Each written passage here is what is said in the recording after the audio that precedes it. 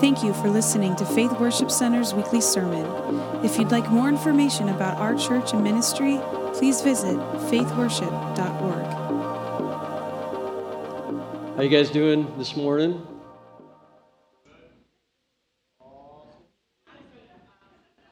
That's good. That's good. Well, we are all packed up and ready for vacation. We leave right after the service today, so that's going to be fun.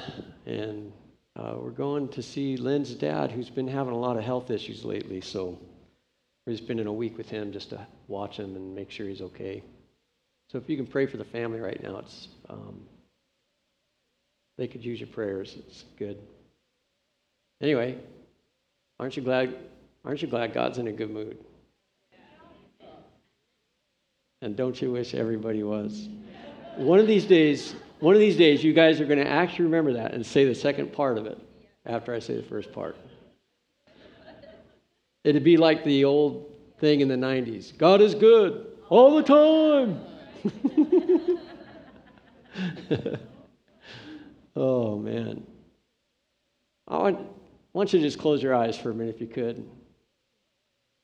Picture this with me. It's a crowd of people in a house, and they're sitting around having a good meal together, and they're eating and enjoying each other's company and telling stories of work and various other things that we like to talk about when we're with friends. And all of a sudden, a gal carrying a purse, a lot of valuables in it. You know, a lot of gals have those valuables in their purse. And she walks into the room in the midst of everybody talking and eating and having a good time. It wasn't a prayer service. It wasn't anything like that. She walks in and she takes a very costly perfume and anoints the feet of Jesus in an act of worship when nobody else in the room was in that mode. She breaks this over the feet of Jesus and just anoints his feet. Suddenly the room is silent and whispers could be heard. Why is this woman wasting this expensive perfume? She could have sold this and given it to the poor. And others are saying, why would anyone do something like this to bring a religious ceremony into the midst of a fun activity?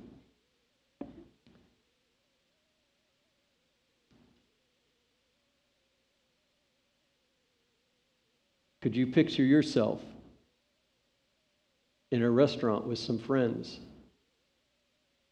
and suddenly someone who you'd only met one time but had a great impact in their life comes and anoints your feet with oil?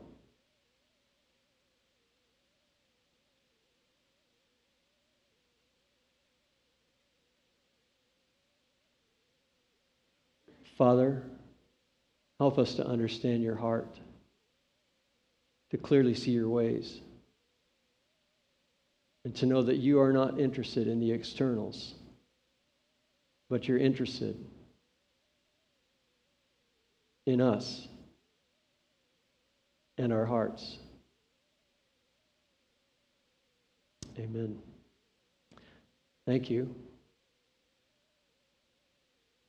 I think sometimes we read the Bible and we have read stories like that one that I just gave.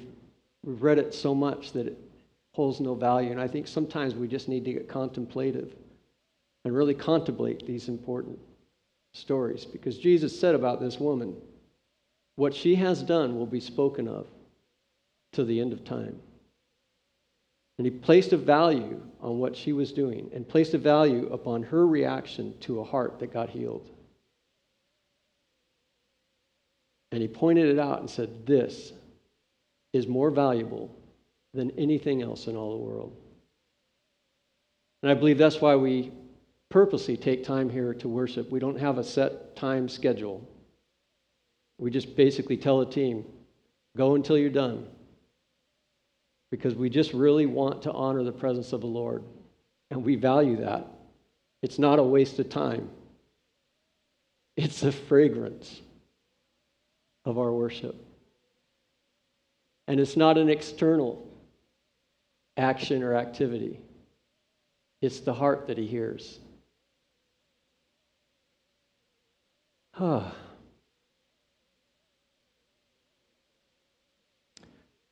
Okay, I'm done.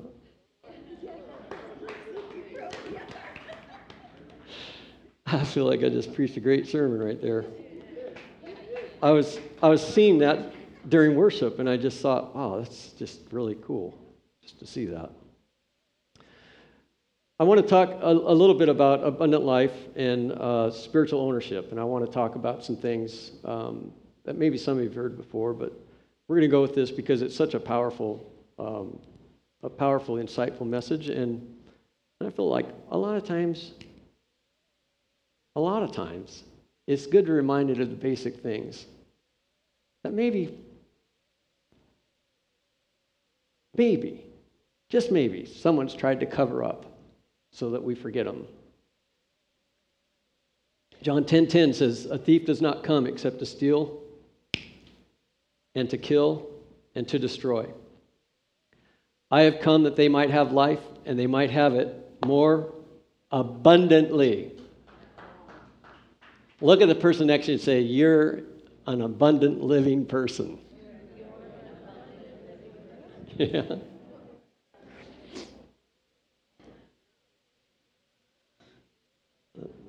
In the Greek, the word abundantly means an exceeding number or measure or rank.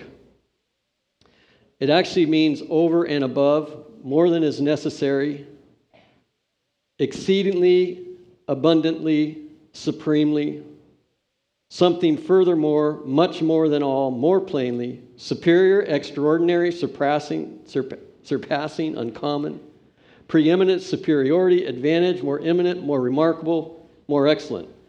I mean, that one word sounds like an entire portion of Scripture. But it's within that word that speaks something to me. I want to just focus on this just for a minute, and I want to talk about the thief. Because the thief comes to kill, to steal, and destroy. And I want to just speak a moment about this thief, because this thief is sneaky. And what this sneaky thief will do is give himself an appearance of having more power, because you know a thief wants to do that. A thief wants to make you think that he's powerful enough to come in and steal all your goods. Fear and intimidation is the greatest weapon of a thief, which accelerates when he is found out. I want to tell you a story about something that happened to me many years ago. Someone said, "Why do you always talk about these stories that happened a long time ago?" And it's like, I don't know, they impacted my life, and it's safe. None of you knew me back then anyway, so. And when I was in the military, to make a very long story short, there was someone who didn't like me, and they didn't like me a lot. And it was for a series of events that had unfolded. And I remember being in the mess hall, which you call it a cafeteria. We used to call it the mess hall because that's where they served us mess. And I was in the mess hall, and I was at this place loading up on my tray, and suddenly I felt a presence from behind me. And within about 5 seconds, maybe 5 to 6 seconds, this person's voice came from behind me, and this is what he said: "Nicolette, I'm going to kill you." And he meant it. Now, I don't know all that was happening in that actual event. I could actually sense the fear in me. I felt that before he ever came near me. It would have taken him about that long to get from the entrance of the cafe over to where I was, and I did not see him enter the mess hall. And when he got to me, when I heard, the hair almost rose up on my back. Easily the kind of guy that could have killed me. And I stood there at that place, and fear tried to grip me, and it tried to grab me and put me under its control. And I had to do an internal fight to be able to say inside of myself, he's not going to kill you. He's not going to kill you. He could kill you, but he's not going to kill you. Thankfully, in a couple days, they shipped him out of that base. And I live to this day to tell the story. See, the thing about a thief is that their ability to be sneaky and sneak in is how they function. It's how they continue to do what they do. We once lived in an apartment, and a thief came in our house, our apartment at night. Apparently they had a chemical they sprayed into the apartments. They were hitting all the area. The police told us they have a chemical they spray in to put you in a deeper sleep. He came in, totally robbed us. We didn't even know he existed, didn't even know he was there. And we woke up to a phone call in the morning, and it was an officer. And I pick up the phone, half asleep, hadn't had my coffee yet, and I hear this voice saying, "Does your wife have her driver's license?" He identified himself, Officer so-and-so. He said, "Does your wife have her driver's license?" And I said, "Well, yes, she does have a driver's license." "No, I mean, does she have it on her possession?" I looked over at my wife in bed and said, "No, I don't think so. She's in bed." And I was still tired. I was still half asleep. So he says, "Well, could you go downstairs and check to see if her purse is there?" So I went downstairs, and all the drawers were pulled out, and things were, I obviously had been gone through in the apartment. We were missing everything. She was missing her purse, her license, and all that stuff. So they caught the guy, and we got everything back that first time. And yeah, I mean, he took our savings book, he took everything. And of course, we didn't have much in savings, but to us it was a lot.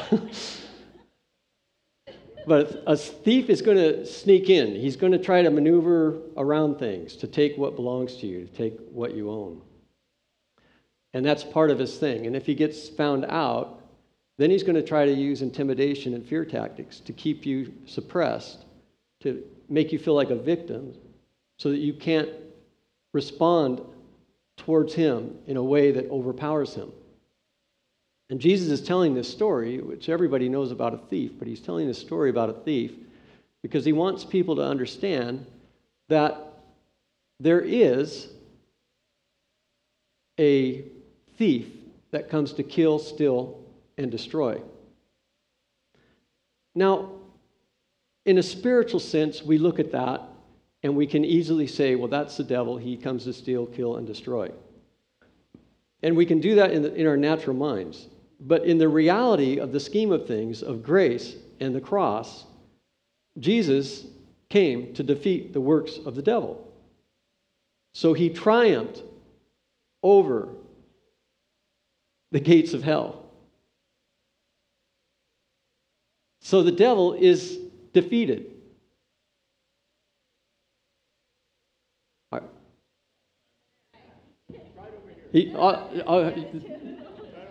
The devil is defeated. He does, see? It's like, that's how it works right there. He's defeated, but he still has an arsenal of lies. And he still tries to put us in fear, because that's what a thief will do. And what I've come to understand about over the years, I rededicated my life 40 years ago. What I've come to understand about a lot of believers is they actually focus so much on the devil a lot of times and what he's doing, how he's ripping them off. And, you could hear people saying, well, it's been such a bad week. The enemy's really been attacking me this week and stuff like that. And it's like there's a glorification of the devil to such a point that somehow the devil became bigger than God. And it's like, I like what John Avanzini says. He said that in the beginning, the devil started as a snake. In Revelation, he ends as a big dragon. Very interesting. Because the more you focus on him, the bigger he's going to get. Well, Jesus took the focus off. And he told us as believers to refocus, to have our eyes set on things above, not on things of this earth. To have our eyes set on him, on Jesus. He is the victor. That's where we invest our faith. I don't dare invest my faith in the enemy because he's a liar, he's a thief, and that's what he wants to do. He wants to rob the goods from us that we've been given for the kingdom.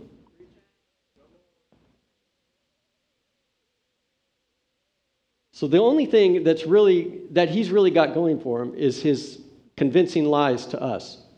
And this is why in the New Testament, the Bible tells us to have our minds renewed by the washing and the renewing of the Word. Because the Word makes promises to the believer. No weapon formed against you can prosper. All those who rise against you shall fail. And there's these promises that we have as believers that guarantee our ownership, that guarantee the fact that we own what's been given to us. It's a guarantee. We own it. No one can steal. The thief cannot take what God has given you unless you freely give it to him. And who would do that?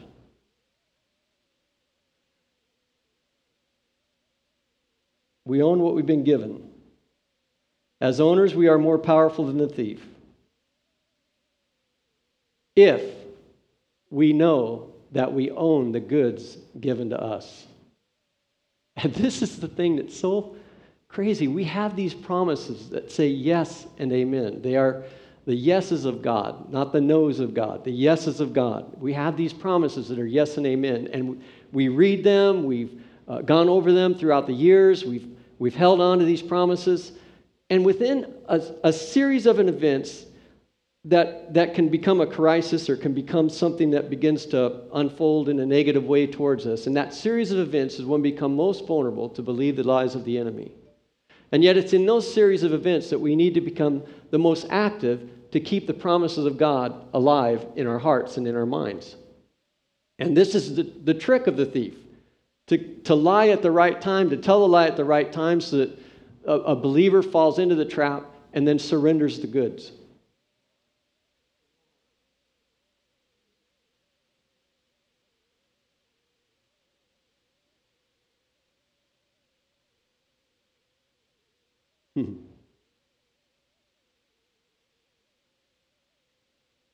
I love the church. I really do. I love being a believer.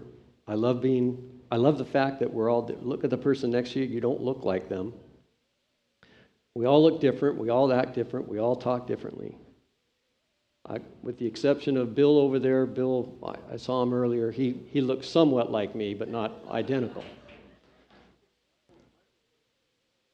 Michael's wearing the same shirt. Yeah.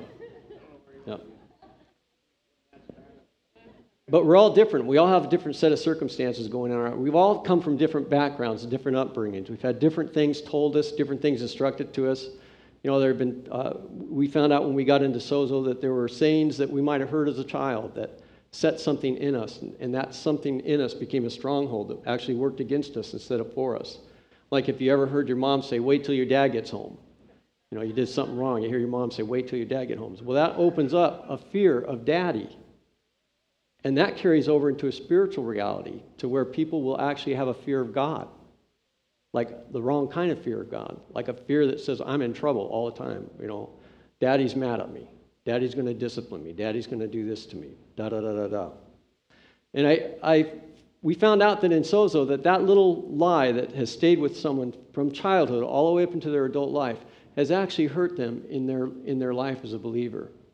And there's a series of these things. We've all come from different backgrounds. We've all heard various things in our lives that were told to us. And the enemy monopolizes on those things, specifically to us in the area of lies, so that if we hear the lie and we begin to believe in the lie attaches to us. And then instead of it becoming a matter of us believing in the promises of God, we actually start believing a lie, and then the fruit of the lie starts showing up in our lives. You understand what I'm saying?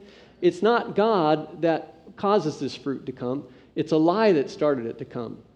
And this is what's so important, why it's so important, why we go after this all the time, that faith comes by hearing and hearing by the Word of God, that faith is what grows power inside of us. Faith is what produces things inside of us to materialize into the natural world and bring about the evidence of heaven on earth. And it's all based on faith. By grace, you are saved through faith. It is not of your works, so no one can boast. So we have this whole thing that goes on inside of us, and just through a series of events and circumstances, there could be a time of vulnerability where a lie comes and begins to plant itself in us, and then we start believing the lie, and then we start losing what we've been given. And it's like, this is why it's so important for us to stay on top of this with our faith, that our faith has to be activated on a daily basis with the kingdom and with God. It's got to be turned up inside of us because it's there in us. It's alive in us. And what's so fun is that faith is something that begins when grace opens up our life. Grace starts us out in faith. We're all given a different measure. I've heard this before. Well, some people have different measures of faith. Some people can raise the dead because they've been given that measure of faith. No, that's not how faith works. Let me tell you how faith works. Faith starts by grace, and we're all given a measure. But faith is like a monetary investment. That when you put money and invest money, there's interest that grows on that money so that the money gets bigger and develops and turns into more. You understand what I'm saying? Faith can be very progressive. We start with a different level that we're something. It's like Jesus in the parable he said about the talents. Someone gets given a talent, they go and they invest in it, and it produces more money. He's giving that parable in a sense to show what faith is like. We're all given a different level. Some 1, some 5, some 10. But how that level begins to grow is up to us to be able to stand on the promises of God and say, we're going to reproduce this and we're going to make more. Is that clear? All right. Boy, I feel like I'm really working this today.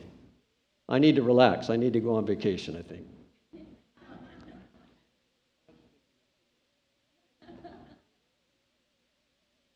See, when an owner has the right kind of thinking, he's not worried about the thief. He's not focusing on the thief. He's not saying, I wonder what the thief's going to do to me today.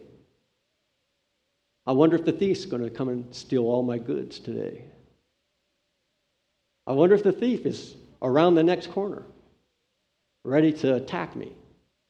Owners don't think like that because they know what they own, and they know that because they own it, they're more powerful than a thief. And that's where we need to live in the realm of faith. Stop investing in what the devil can do to you and start investing in what Jesus did for you. Because what the devil can do for you is a can. It is not a must, and it is not a will. It's what you think might happen. Well, I had to go through this years ago when I first started the ministry because we really went after the enemy. We went after the enemy in worship. We went after the enemy. It was like, we need a good worship set to really go after the devil. We just got this guy, he's trying to interrupt our meetings. We need to go after him. We had intercessors posted on the walls and posted on the platform to fight the enemy who was trying to interrupt the worship.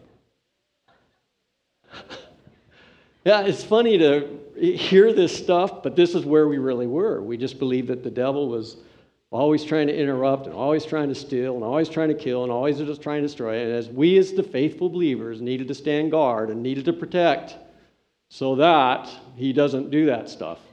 And it's like we were wasting all this energy and all this time in one of the most valuable and precious moments of our time, which is worship to the King of Kings and the Lord of Lords and the God who sits on high, who says, if you will lift me up, I will draw all men unto myself. And instead, we're focused on what the devil's doing and what he's trying to do.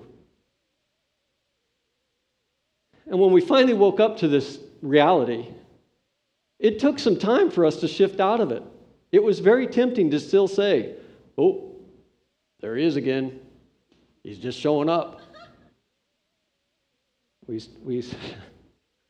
I'm sorry, but I have to go after this today because I feel like I need to. For no other reason. I feel like there's an urging in my heart where the Holy Spirit is saying, go do this thing. It's going to help some people. So, we would have intercessors who were spiritual discerners, and they would discern who was carrying something good and who was carrying something bad. And if they were carrying anything bad, they got nailed. They got targeted. Oh, watch them. Someone bad come in, intercessor sneaks on over behind them.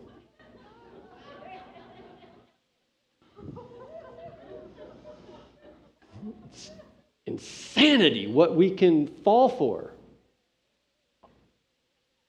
And when we finally woke up to the reality that he's defeated, the devil is defeated. When we finally woke up to the reality that Jesus Christ conquered him on the cross, that he is no longer a threat to us as believers, that we are more powerful than he will ever be and can ever be. When we finally woke up to that reality, we begin to think less about him and more about God. Our focus shifted. We begin to see God start healing all the time. Before, we felt like the enemy was disrupting the healing. We shifted our focus, began to worship the Lord, just forget about whatever, we'd tell our teams and our intercessory teams, and it took a while to convince them. But we would tell them, look, forget about that stuff. Jesus is more important than that is ever going to happen. It's just forget about it. Don't even look at it. Keep your eyes on things set above. Let Jesus be exalted and lifted up, and he'll draw all men. And the scripture just clearly says that he sits enthroned upon the praises of his people. So what are we doing wasting time on what the devil's saying, doing, whatever? It's like, don't bother. So we changed and shifted that whole thing. And let me tell you, it opened up something in me to really oh my God, Lord, you did this. Why have we been wasting these years? And we wasted years. Not that God's mad at us for wasting years, but we wasted years. It was like, I'm going back quite a few years ago. Anytime you'd get around a circle of believers and they'd start talking about the enemy, what the enemy's attacking, who he's attacking, doing all this kind of stuff, and then it would turn into these paranormal circumstances and paranormal events that were happening that really did give evidence to the devil. He's really out there. Whoa, he's really going to get you. And these stories just grew and magnified. I remember sitting in this Bible study, and this is back in the early 80s, but sitting in a Bible study, and all of a sudden the Bible study went from a Bible study of what God can do and the miracles that God can do into how big the devil is and how disruptive he is and how hurtful he can be. Like we were just gathered together in our prayer room, and all of a sudden, Sally over there got slapped in the face, and nobody was near her. That's the devil.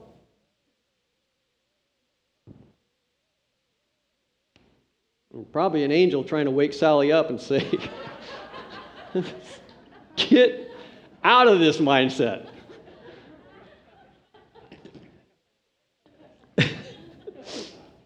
No, I don't know. Although I've heard some angels can be pretty fun. See, the truth is that the enemy wants to put lie on us. He wants to lie fear into us so that we can forget who we are. And we can never forget who we are, no matter what the circumstances, no matter what the situation. We always have to be on top to just call it to our minds. No, I am a child of the King. I am a child of God. I walk by faith, not by sight. I understand that Jesus came to defeat the devil. The devil is defeated. He's no longer a threat to me. He's no longer a threat to my neighbors. He's no longer a threat. He's powerless. And some of you, I hope you don't need to be convinced of that. But I'm telling you right now that there are a lot of believers that don't think this is them. But yet I've heard them talk. And they don't want to change. They don't want to shift. And we are in a day of holy shift.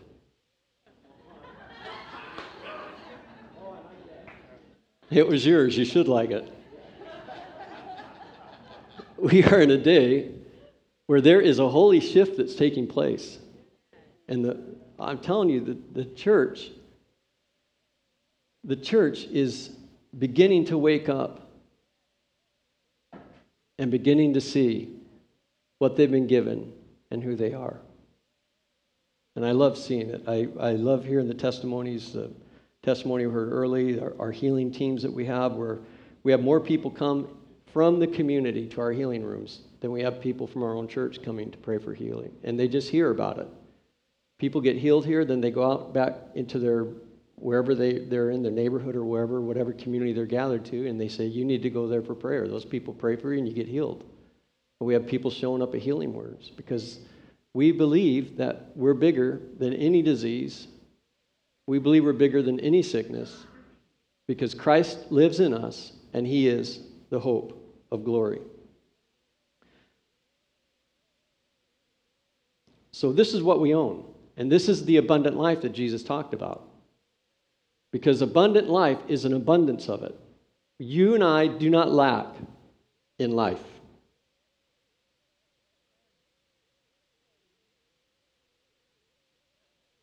We have life abundantly.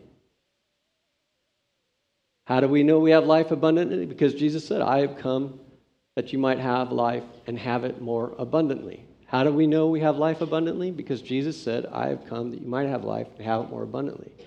How do you really know you have abundant life? Because Jesus said, I have come that you might have life and have it more abundantly. And that's the truth, and that's the promise that you continually wash your mind with. My life is one of abundance, not lack.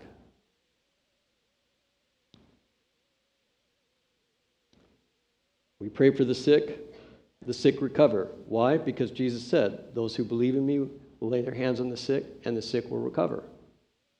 Why do we pray for the sick and see the sick recover? Because we believe Jesus said, those who lay their hands on the sick will recover. Everything we have comes from him. It's a matter of what we're going to do and the ownership we're going to take of what he said. Are we going to own what he said? Or just believe it's for someone else, like someone who might have the gift of healing, or someone who might have the gift of an evangelist, or someone who might have a gift of knowledge or a gift of wisdom. Whatever the case might be, if you're sitting in any kind of a lack, you need to renew your mind into the attitude and into the heart of what Jesus said, I have come that you might have life, have it more abundantly.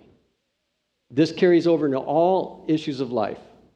You think you lack something at your job? You don't lack anything at your job if you understand Jesus came to give you an abundant life. You lack finances? You don't lack in finances because Jesus said, I have come that you might have abundant life. Have it to the full. Well, you don't know, I don't lack finance. I can't even pay my bills. What are you talking about? You see, that's where you just made the shift. That's when you went into an observation mode. You went into a mode of observation just then when you said that, when you thought that in your heart. Can't tell me I don't lack in finances. I do lack them. I need more money. I definitely need more money. So you went into an observation mode. Luke 17 says, now when he was asked by the Pharisees when the kingdom of God would come, he answered them and said, the kingdom of God does not come with observation, nor will they say, see here or see there. For indeed, the kingdom of God is within you. Jesus is speaking of a reality that cannot be seen in the natural. They're saying, when will the kingdom come? And he's saying, it's already here.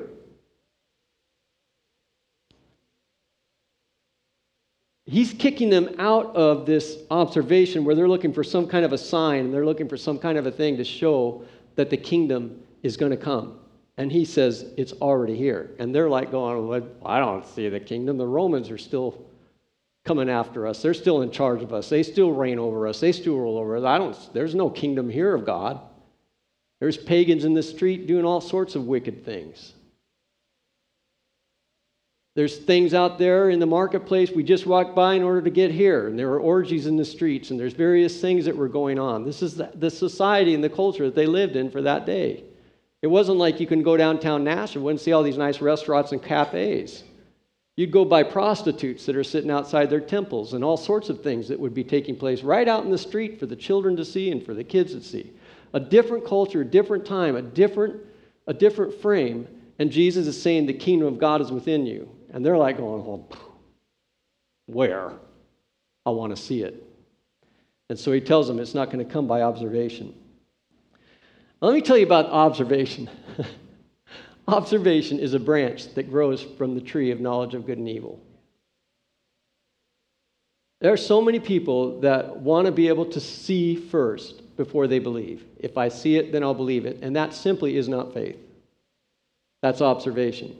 And Jesus is saying, the kingdom does not come by observation. What is he saying? He's saying faith does not come by your observing it. It comes by believing it. It comes by believing in something that isn't there, that cannot be found, cannot be seen, and isn't even capable of being sought. It's not there. Faith brings what we hope for into a place of substance, not observation. If you ever hear, I won't believe it until I see it, that's someone who's clearly not walking by faith, but they're wanting to see observation.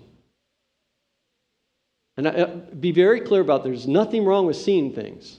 That's not the point. We hear testimonies and we see miracles. There's nothing wrong with seeing those things. But you cannot expect that to be your primary focus before you operate in healing. I can't count the times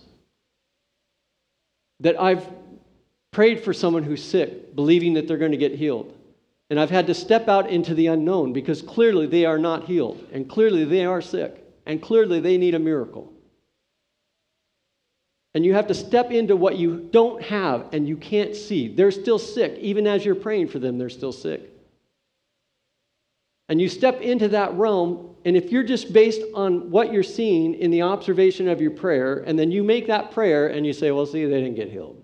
That's what I expected anyway. That's what my story always is. I pray for the sick. They don't get better. In some cases, they get worse and die.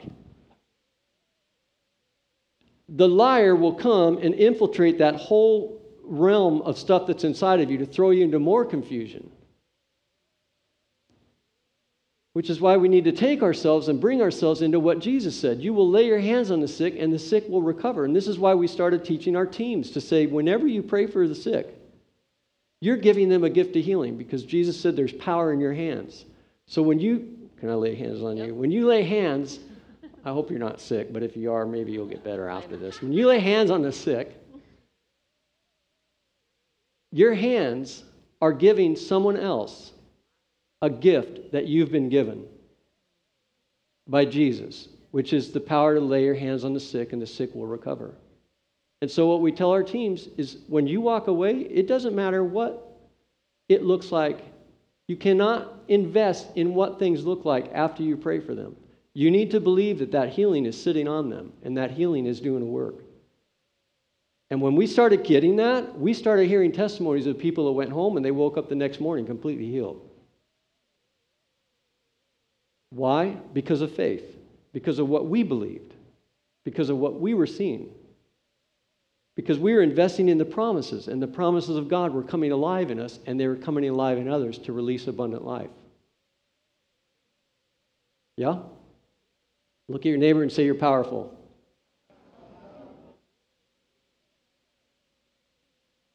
Faith connects us to the reality of the kingdom realm. It connects us to the reality of the mind of God, and once connected, we begin to live by heaven's reality. 1 Corinthians 3:16 says, "Do you not know that you are the temple of God and the Spirit of God dwells in you?" And what he's saying is that you are awesome. I'm going to look at the person next to you. They are awesome. Just tell them, you're awesome, man. Dude, you are awesome.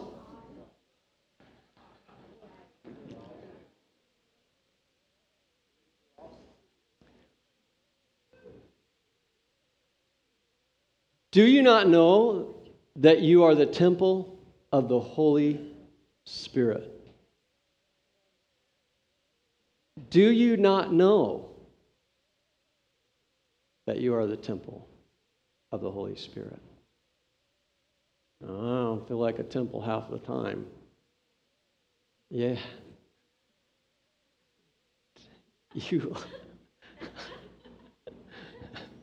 You and I could be in the same boat. But it's where we need to go, and it's where we need to renew our mind. Not in observation. The kingdom doesn't come by observing what's going on inside of you and what's going on in someone else. The kingdom of God comes with believing what Jesus said, what Jesus did, and who he made us to be. Amen? Vacation time is just right around the corner, baby. Go get the car started. Thanks, Bob. You're rushing me now? You're rushing me off, aren't you? Hurry up and get this guy out of here. Now, here's something that we can easily observe. How many of you have ever felt, and I really want to show of hands. I don't want, there's some people that just show hands no matter what you ask, but I really want. How many of you have ever felt like you've ever done anything wrong? Some of you are like, yeah, like you feel like you've done something wrong, right? Well, in feeling like you've done something wrong, does that make you wrong? Or does that just make the thing wrong? That's not our identity. Our identity doesn't come from us doing wrong things. Our identity comes in what he did for us. And what he did for us was the right thing. And the right thing is the right thing. And it will never be the wrong thing. Because the right thing is right. The wrong thing is wrong. And it stays in its own separate place and isn't attached to our identity. It is for freedom that Christ has set us free. Therefore, stand firm in your freedom. We've been set free.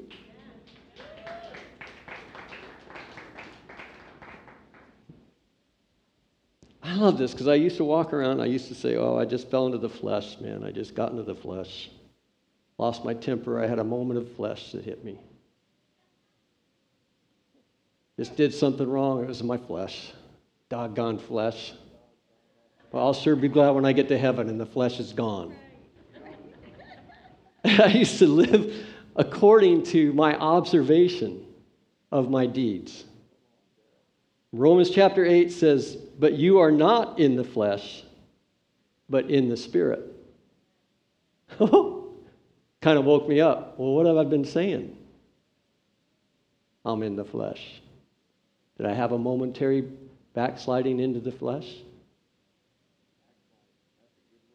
Backsliding? You backsliding fleshly person, you. I'll tell you. No, I'm not going to do that. But you are not in the flesh, but in the Spirit, if the Spirit of Christ dwells in you. Now, if anyone does not have the Spirit of Christ, he is not his. And if Christ is in you, the body is dead because of sin, but the Spirit is life because of righteousness. But if the Spirit of him who raised Jesus from the dead dwells in you, he who raised Christ from the dead will also give life to your mortal bodies through his Spirit who dwells in you. And you catch the reality of that verse and you realize, man, I've been believing some stupidity, thinking that it's a momentary thing of the flesh.